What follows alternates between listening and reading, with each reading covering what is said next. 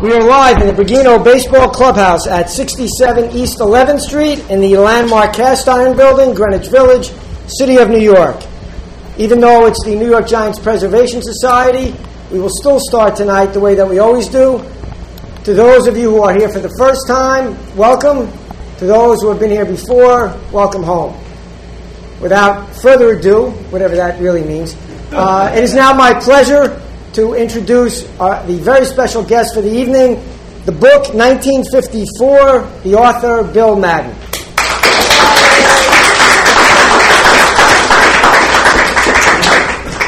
Well, I guess for one thing, I don't have to worry about the audience here as far as this book is concerned. It's all of you guys, it's fairly self-explanatory, but what is not self-explanatory is why I did this book. For one thing, there had never been a book written about the 1954 season, but more importantly, there were so many things that happened in this season that had always kind of fascinated me that nobody had written a book about this season, because it was a lot more than just Willie Mays, although he is the cornerstone person in this book. The subtitle of the book is The Year That Willie Mays and the First Generation of Black Superstars Changed Baseball Forever. And there's a lot of that throughout the book. Everybody thinks that 1947 was the year that baseball, integrated baseball, and it was the breakthrough year for integration in baseball. But I would maintain that, in fact, 1954 was the year that integration really took hold in baseball. And the reason I say that is because 7 years after Jackie broke the color line, half of baseball still had not integrated, 8 out of the 16 teams. In addition to that, when Jackie did break the color line, everybody assumed that there was going to be this deluge of the best players out of the Negro Leagues coming into the major leagues, following them into the major leagues. In fact, it was more like a trickle. 7 years later, there were only 7% players of color in the major leagues. And those that were there, the black players really had not made that much of an impact on the game. You had Jackie, who won an MVP award in '49, and Campanella, who won two MVP awards for the Dodgers. But other than that, Larry Doby had some really standout seasons for the Indians, but the American League was way behind the National League as far as integrating, and there hadn't been a whole lot of impact made by the black players, the few black players that have come into the game since '47. So in 1954, you had a situation where the Yankees had won 5 straight World Championships, and since '47, the American League had won 7 World Championships in a row. Every one. National League had not won anything. And now you had a season in which Willie Mays comes back from the Army, 2 years from the Army, and he galvanizes this Giants team. And what made this season even more significant in that regard was the fact that you had, in May of 1954, was the Brown versus Board of Education decision. And the country was in civil strife after that decision. There were riots in the South, there were protests in the North, people all over the country, vehemently fighting busing of their kids to schools, integration of schools.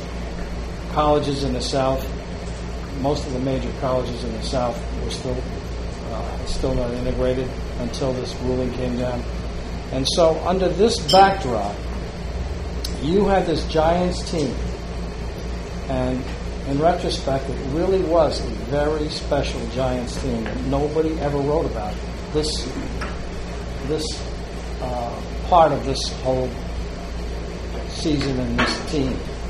And I say that because this Giants team belied what was going on in the rest of the country, because you had a nucleus of this team, which was Willie Mays, Hank Thompson, and Monty Irvin, 3 black guys, and 5 Southern whites: Alvin Dark, Don Mueller, Davey Williams, Dusty Rhodes, and Whitey Lockman. And to throw in the mix, you had the first Puerto Rican pitcher to ever start a World Series game in Ruben Gomez. So this was really a unique blending of races on this Giants team. And when you think about what was going on in the rest of the country, and these guys had this special bond that really wasn't written about. That's certainly not that season, and obviously in the years after. Everybody just kind of took it for granted that Willie Mays came back from the Army and had this great season and led the Giants to the World Championship, but nobody ever got into this bonding of this team and what this team was all about. And it took my friend Terry Cashman, the songwriter, I'm sure you people all know him. He is a lifelong Giants fan. He grew up in Washington Heights. I guess that's about a long fungo hit from the Polo Grounds, but he used to take the bus or whatever to the games. And a lifelong Giants fan, and he wrote a bunch of songs about the Giants. And in 2004, the Giants had the 50th anniversary of the 54 team, and they held it out in what was then, I think it was Pat Bell Park at the time. And they invited Terry to come to this thing. Well, and they asked him, would you come and would you perform? And as he told me, he says, I would have done this for nothing. Are you kidding me? I get to spend a weekend with Willie Mays and the Giants of my youth, my heroes. And he wrote a song called The Catch, which is in the lyrics, part of the lyrics are in the book. It's a great song. And if you should try to find it somewhere on the internet or whatever, Terry's greatest hits or whatever, because it's a great song. He wrote it especially for Willie Mays and Catch off Vic Wertz. So anyway, Terry is the one that was probably most instrumental in me writing this book. He says, you've got to write about this team. You've got to write about how special this team was. I said, well, what made them so special? I mean, he's going on about this whole race angle, about the fact that, Alvin Dark had the unfortunate experience of being quoted by a New York sports writer years ago as saying derogatory things about blacks and Hispanics as far as their ability to understand the game or play the game the right way or whatever. Who knows if he ever said it, but the fact that he was from Louisiana and grew up his whole life in the South, he was forever branded or suspected of being a bigot. Nothing could have been further from the truth, and it comes all out in this book. Monty Irvin just talks about Alvin Dark. He said Monty was on the Veterans Committee for the Hall of Fame for years, and he said Alvin Dark belongs in the Hall of Fame as much as Pee Wee Reese or Phil Rizzuto does. He just loved him and everything else. So anyway, Terry goes out to this reunion, and he gets invited to a private reception before they were going out, before the ceremonies on the field. And he said, he just stood off to the side and just watched these guys intermingle. They were all still alive at the time. Well, just about all of them were there, from the key players of the team. I was there for that. I think Ruben Gomez had died a few days earlier. Right. But he played live. He was great. Yeah. They had him all on the infield, sitting down in the chairs. Right. The team. So anyway, he's at this private reception, and he was just watching the way these guys were intermingling 50 years later.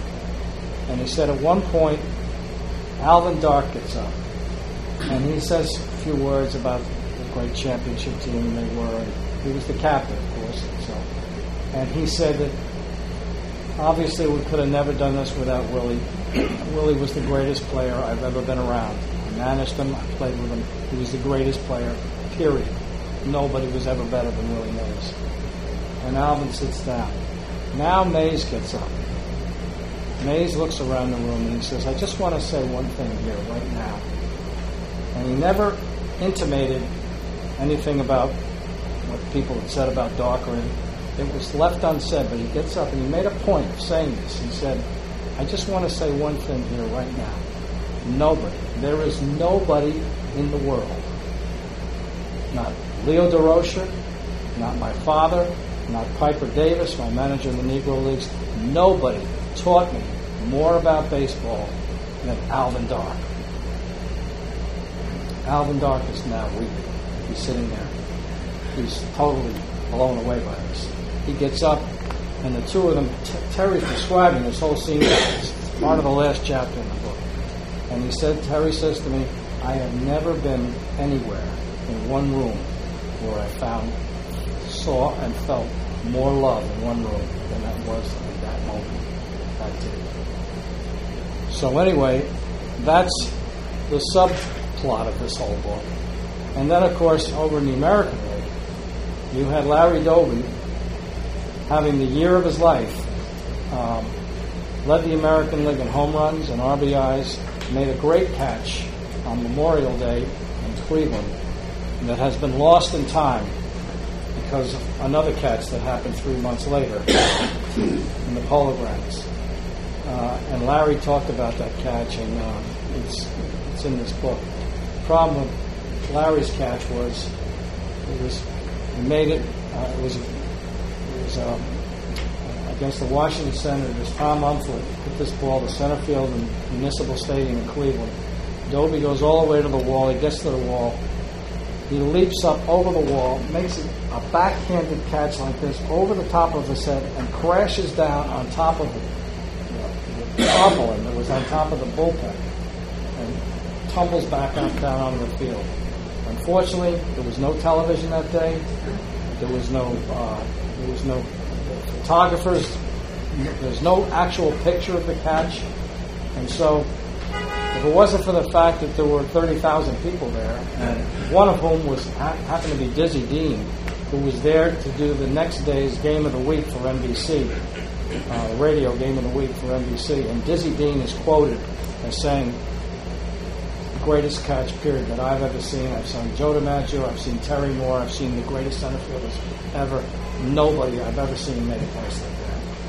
And so Larry has this great year, and the Indians, of course, dethrone the 5-time world champion Yankees, and by winning a record 111 games. And they go into the World Series against the Giants, and we all know that story. But they were the most. It remains today the greatest upset in World Series history. With this vaunted Cleveland Indians team that won a record 111 games. They had 6 starting pitchers in double figures for wins. They had 5 Hall of Famers on that team. Pitchers, 4 Hall of Famers: Lemon, Wynn, Newhouser, and Feller. And Al Rosen, you could consider as a borderline Hall of Famer, and of course Doby, who was in the Hall of Fame. So it was a great team that just got totally blown away by the Giants. And so all of these events went on that season, and of course another undercurrent was the Yankees and their steadfast resistance to integrating. The book begins with George Weiss, the Yankee general manager, having his press conference announcing this big trade that they made in January, in which they traded Vic Power, their top prospect, who had hit .330 for Kansas City, the American Association, the year before, to the A's, the then Philadelphia A's. They needed a pitcher. They got Harry Bird, who was the Rookie of the Year in '52, and they needed a first baseman to replace Johnny Mize, and they got Eddie Robinson in this trade. And Weiss was touting this as one of the best trades they could have ever made, and they've solved all their problems with one trade. And then sooner or later, the questions got around to the trading of Vic Power, the top prospect. And a you guys ever got? Is this another indication that you guys are no close to integrating? This questions kept going on, and Weiss finally got a little testy with the writers, and he essentially said to them, look, you know what? We've won 5 straight world championships. We've beaten the Dodgers 3 times in those World Series with Jackie Robinson and all their players. We'll integrate when we damn well feel like it. And we're not going to have you people tell us when we have to integrate. We'll integrate when we find the right guy. And that was the Yankee arrogance. As Al Rosen said to me, he says, the Yankees were the symbols of white supremacy. And the final irony of the 54 season is when the Yankees did finally lose the pennant after 5 straight world championships, the first thing they did in December of that year was announcing that they were promoting Elston Howard to the 40-man roster. Of course, the following spring, Elston made the team. So anyway, that's the book in a nutshell, and that's why I wrote the book. And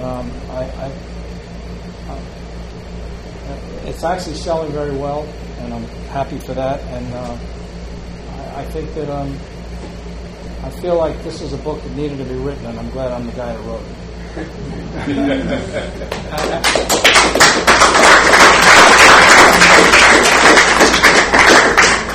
So how does your experience with the book better, different, indifferent than your book on Steinbrenner? Well, this is a totally different book.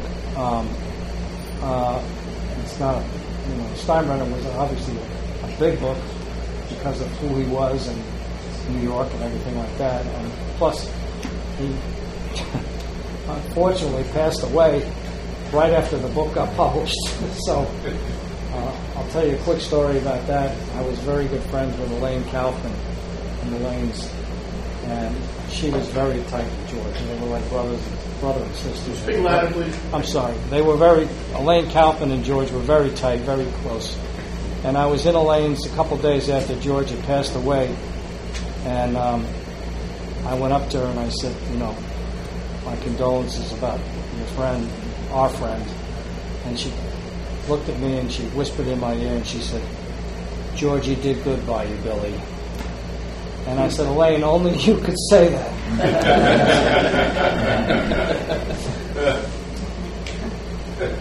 But anyway, so this has been a totally different experience, because this is a real baseball history book as opposed to a personality book. Who else has any questions from our... This is not a question. The 54 World Series was the first one with blacks on both sides. That was another point that I should have made in my... another reason why this was such a significant season. Yeah, it was the first World Series in which both teams had players of color. And interestingly, that was another thing that wasn't written about. I went back through all the clips, the New York papers and everything else, and the black papers touched on it a little bit, but they never actually came right out and said, this is a historical World Series, even though it was, especially for them. And I found that very interesting, because it was as if the integration of baseball 7 years earlier was no big deal. Jackie integrated the game and life went on. And I don't know how many of you are familiar with this, but actually when Jackie, his first game in 1947, none of the New York papers wrote about that either. They all wrote about the game. And, Jackie's, breakthrough was like probably mentioned in the 10th or 11th paragraphs of everybody's story. Nobody made a big deal about it. Bill, I don't think you should be that hard on your colleagues for years, decades ago. Sports writers back then were not dealing with the social questions. No, they didn't. And I'm sympathetic to that. And Ricky Robinson made a big deal of Richard. He just wants to show he's equal, or at times better. I mean, we're not doing this for a social reason. Well, that's true. I mean, it was like, in a lot of ways, that was probably why Willie was so beloved by his teammates and Jackie was not. because Jackie was into the social aspects. He was there as a crusader, and he made no bones about it. He knew that he was a pioneer, and he knew he had to do the things that a pioneer does, and that meant increasingly raising social consciousness.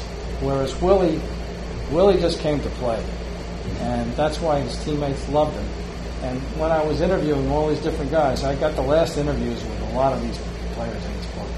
I went and visited Dusty Rhodes. He was hooked up to oxygen out in this place just outside of Las Vegas, but he was great.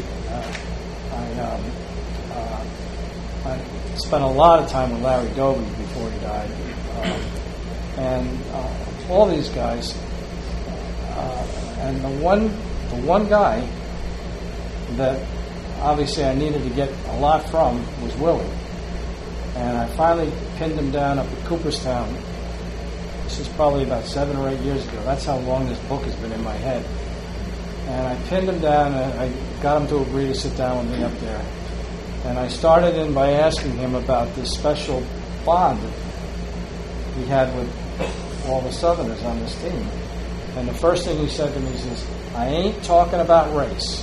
I'll talk about anything else. I'll talk about Leo. I'll talk about the catch.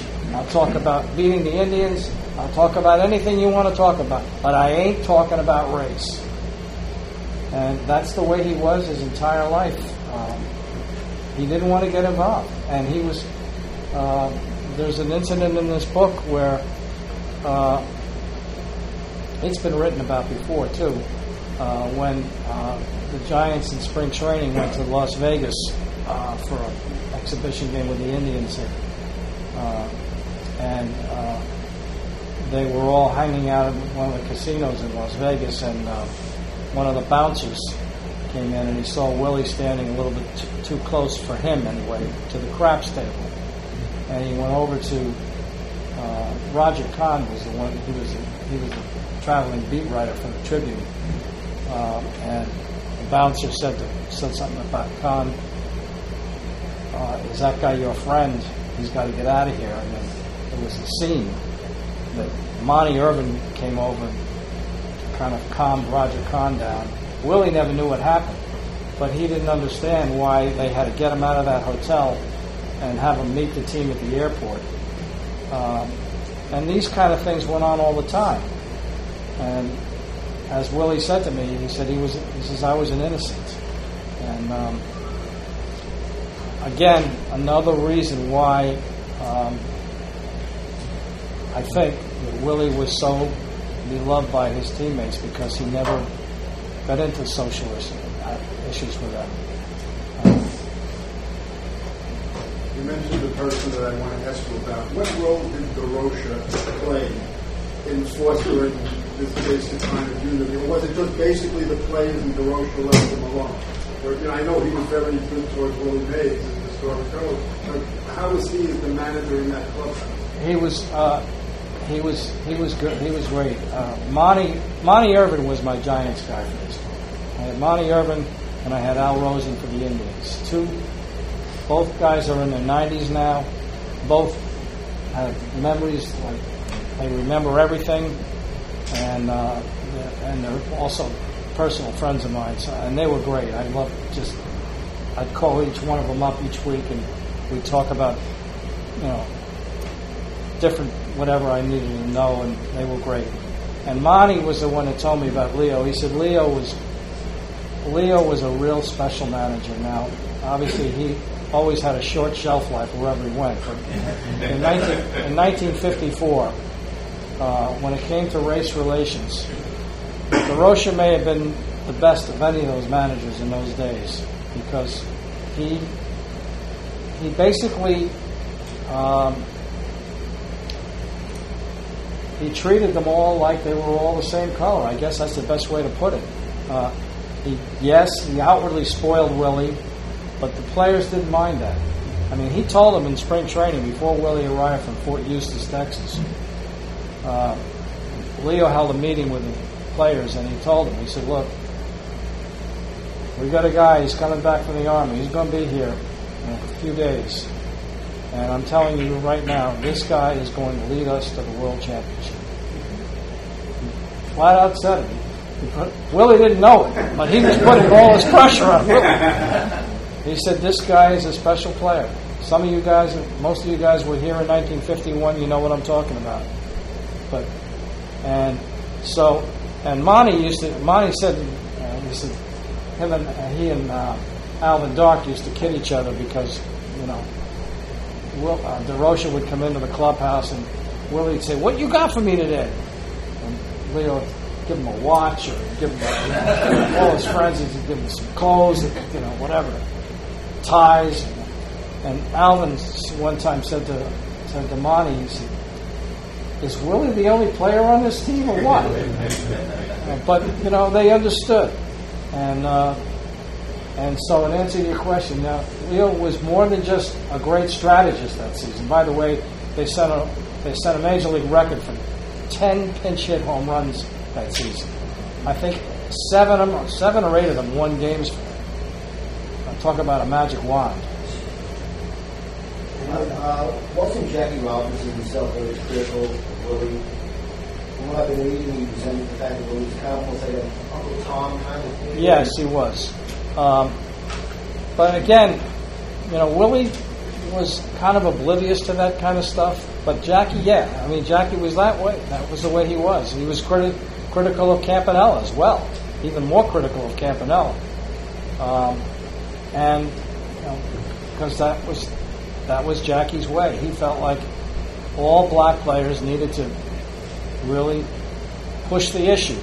And there's a lot of this dynamic between Jackie Robinson and Dick Young, my boss, and my first editor and mentor in this book, because Young covered the Dodgers, and he and Jackie would go back. They would go at it frequently, usually over social issues. And there's a great exchange of letters between Young and Jackie in this book years later. In my opinion, it's just priceless, the way Dick was and the way he would. I remember when he went to see them. Yeah, well, that was Dick. He was a very controversial guy.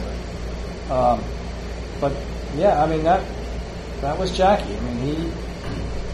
He thought that everybody, all the black players, should be like him. They should not just be passive and put up with the indignities that all of these guys had to put up with, especially back in the 50s. Hank Thompson was sort of the forgotten man. Can you shed some light on him? Hank Thompson was, he was kind of a forgotten man. And what was really another part of this book was Dusty Rhodes told me that he and Hank Thompson was like his best friend. He says, we worked together in a casino. I forget where it was. He says, Hank was doing the pool and I was working in the bar or something like that. He says, they couldn't have been more diverse people than Dusty Rhodes and Hank Thompson. And yet, of course, he had a sad ending, Hank Thompson. He went to jail for sticking up a liquor store. I think he died. I think he was only about 43, yeah, when he died. Yeah. I thought when Doc made his comments mostly about Latin players, right, Mays had called a meeting to calm Cepeda and some of the players down and said, look, we got to play for him. He's going to make us money, and he won't be back next year. And then I thought Doc had said, if I was a bigot or racist, would I have made Willie Mays captain? And then I also thought that Mays didn't talk to him for many, many years. Only the last years. I know Cepeda didn't talk to him. Yeah, Cepeda still doesn't. I didn't know. With Doc. As far as I know, Willie and Doc never had a problem. They may have been a little uneasy at the time, but at least for the last 25 years, whenever I've talked to either one of them, they were always saying complimentary things about each other. So, and of course, in this book. You mentioned about the integration of the of a lack of integration of the smallness of the AL integrate. How important was Bill Beck in that regard, in terms of, again, I mentioned Hank Thompson. I don't know if he was the general manager of the Browns at the time, but it seems to me his history was to actively go out and get some black players and minority players. Well, if it wasn't for Bill Beck, the American League probably would have been totally segregated in 1954. Because Bill Beck was the one that he signed Doby and Satchel Paige for the Indians in 1947. And then when he was with the Browns, he signed Hank Thompson, although Thompson never made the team. That was the Witt. The Witt signed Hank Thompson and Willard Brown in 47. But and neither of them made the team anyway. So they played months, and it was really awful. But when Beck went over to the Browns, he brought Satchel Paige with him over there. And so he was in the forefront of integration in the American League. And the rest of the American League owners were kind of, they followed the Yankees' lead. And they all paid the price for it, as I pointed out at the end of the book. As I said, the American League had won every World Series from 47 up to 54. In the next 23 years, the National League won 13, the American League won 10. And then the All-Star game is where it really came. Just to build a follow-up, how was that thought up in regard to the they hated him. The Yankees led that whole charge. They forced him out in St. Louis in 53. And he didn't get back into the game until 59 when he brought the White Sox. He tried, but they blocked him at every turn because they thought he was,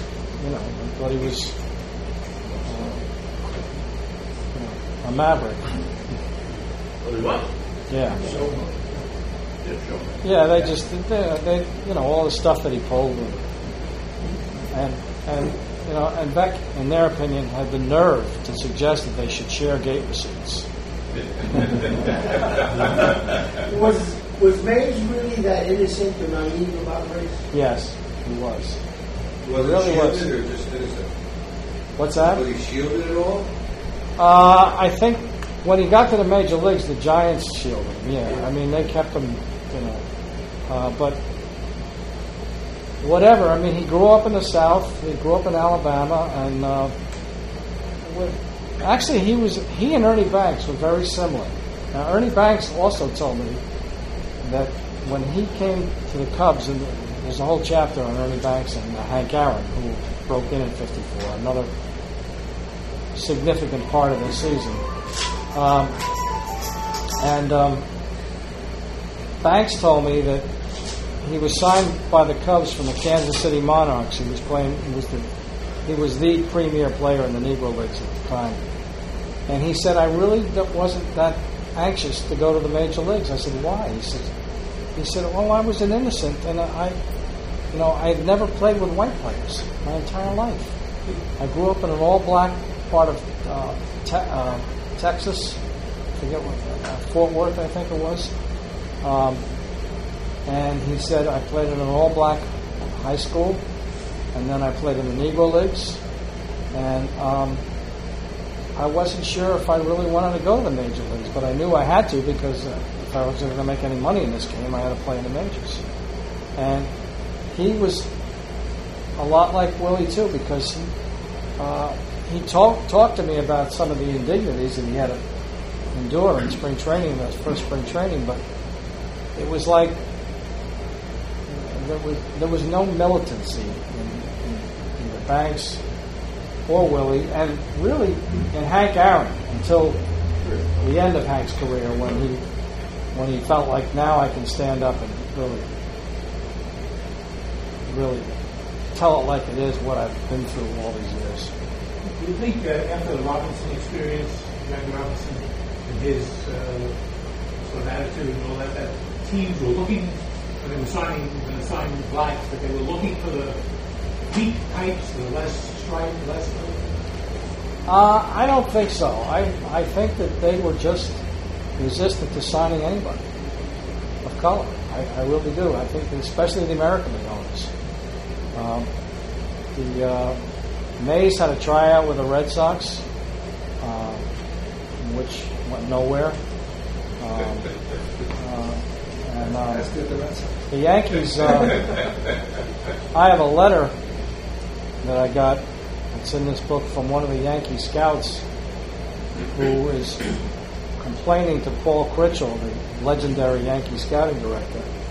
He said, "You asked me to go out and look at the Negro players, and I've sent you reports on and listed these guys, one of which was Mays, an outfielder from Birmingham. And I get no response. I don't understand it." And that was kind of a tip-off, too, that the Yankees, despite what they were saying, they just were not interested in signing black players. And so, whereas Ricky was looking for the right guy, the rest of these owners weren't looking for any guy.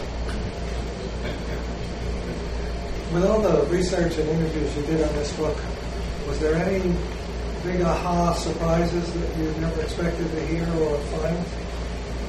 Well, there's a couple of things in here. For one thing, there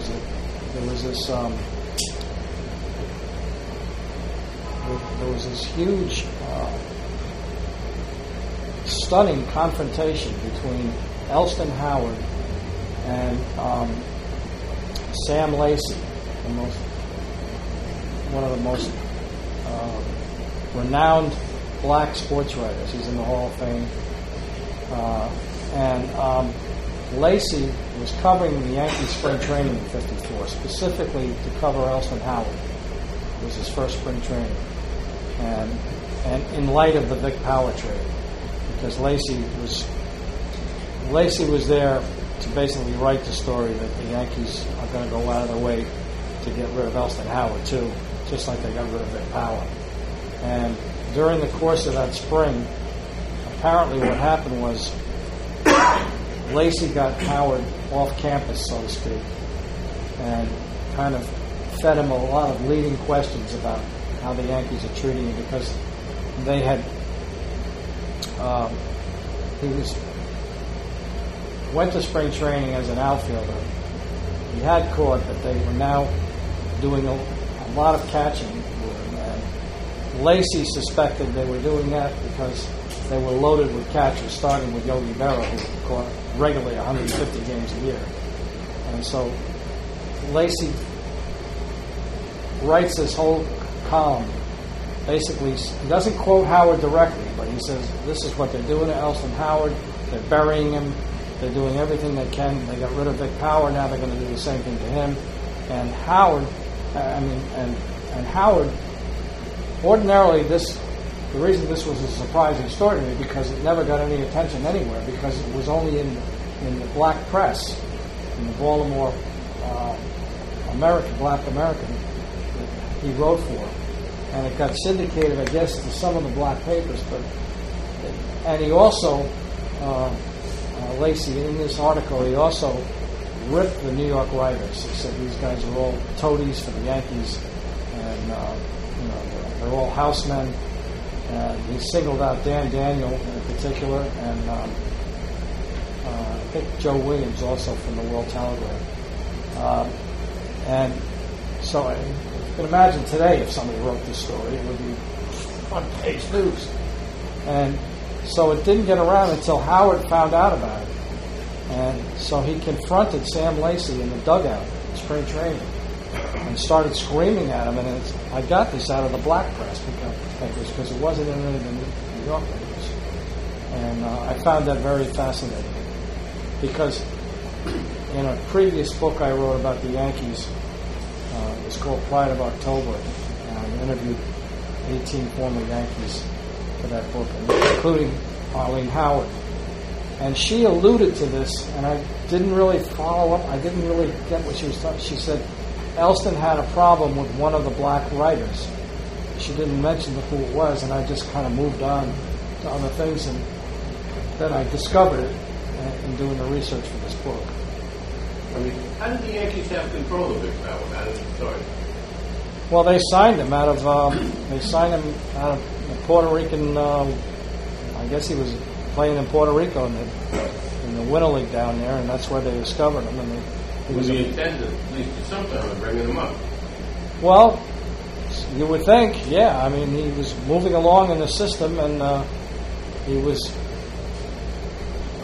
if not the most valuable player in the American Association that year, he was close to it. He led the league in hitting, and he was clearly a premier player. And but as Vic Power told me, and I interviewed him, it must have been 15 years ago, when he was at Yankee Stadium for something, I forget what it was, and he told me that the Yankees called him up at the end of that 53 season. He'd had this great year, but they didn't put him on the roster. They just brought him to New York. They told him he could come to New York, and he said, "I never was allowed in the clubhouse. They gave me a ticket for the game, and I sat in the whatever the seats were, and he said it turned out to be Ali Reynolds' second no-hitter. He says, but I wasn't allowed to come down in the clubhouse and celebrate with him. He says, that was it. He says, I never actually put on a Yankee uniform the whole time I was with him, because he never got to a spring training with him. He would have been in that 54 spring training. Bill, I've heard stories of, especially when Willie was prominent as a star in baseball, people in the Deep South, sons of Klansmen, playing baseball and pretending to be Willie Mays. And to me, that's an unbelievably powerful dynamic that was happening.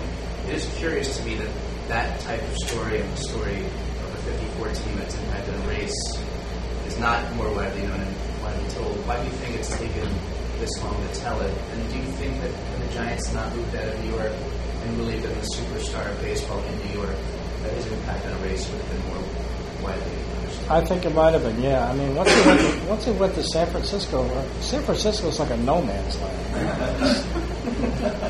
It's a beautiful city, but I mean, as far as anything's like, this is, and Willie was a different guy in San Francisco. Orlando Cepeda was the guy that they all loved and said, he was ours. He was not theirs. And I think that probably had a lot to do with it. It's funny because Dusty Rhodes told me, he grew up also in Alabama, and I talked to him about this special bond that these white guys, these white Southerners had with Willie and the other guy, Monty, and Dusty said, I never thought a thing about it. He says, when I grew up, I was picking cotton with black kids.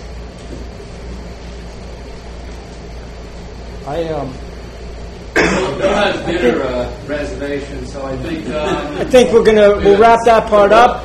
The book, again, 1954. The author and our special guest, the Hall of Famer, Bill Madden.